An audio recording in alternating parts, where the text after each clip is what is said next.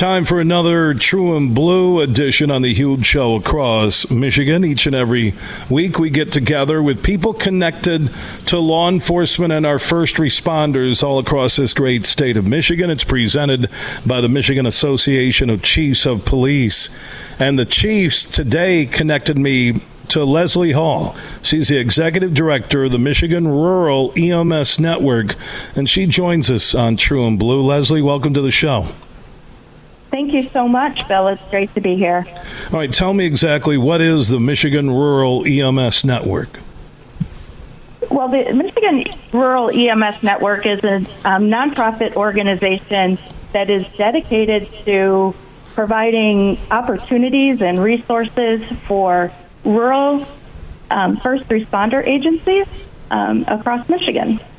That is awesome. Now there's a big mental wellness conference that's coming up connected to the Michigan Rural EMS Network. Let's talk about that.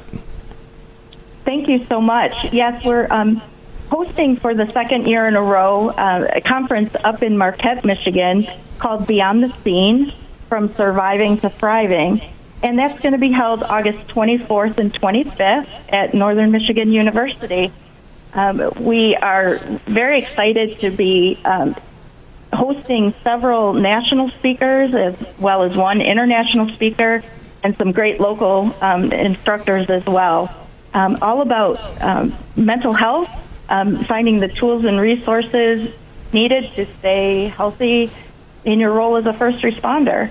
We'll also be repeating the conference next April in Traverse City, April 16th and 17th. So we're looking forward to that as well. If there is somebody connected to being a first responder, how do they become a part of your event in August in the UP in Marquette, and also the next one in early 2024 in Traverse City? Is there a website, web link, Facebook page? What's the easiest path? Bill, there is. We do have a Facebook page, Michigan Rural EMS Network.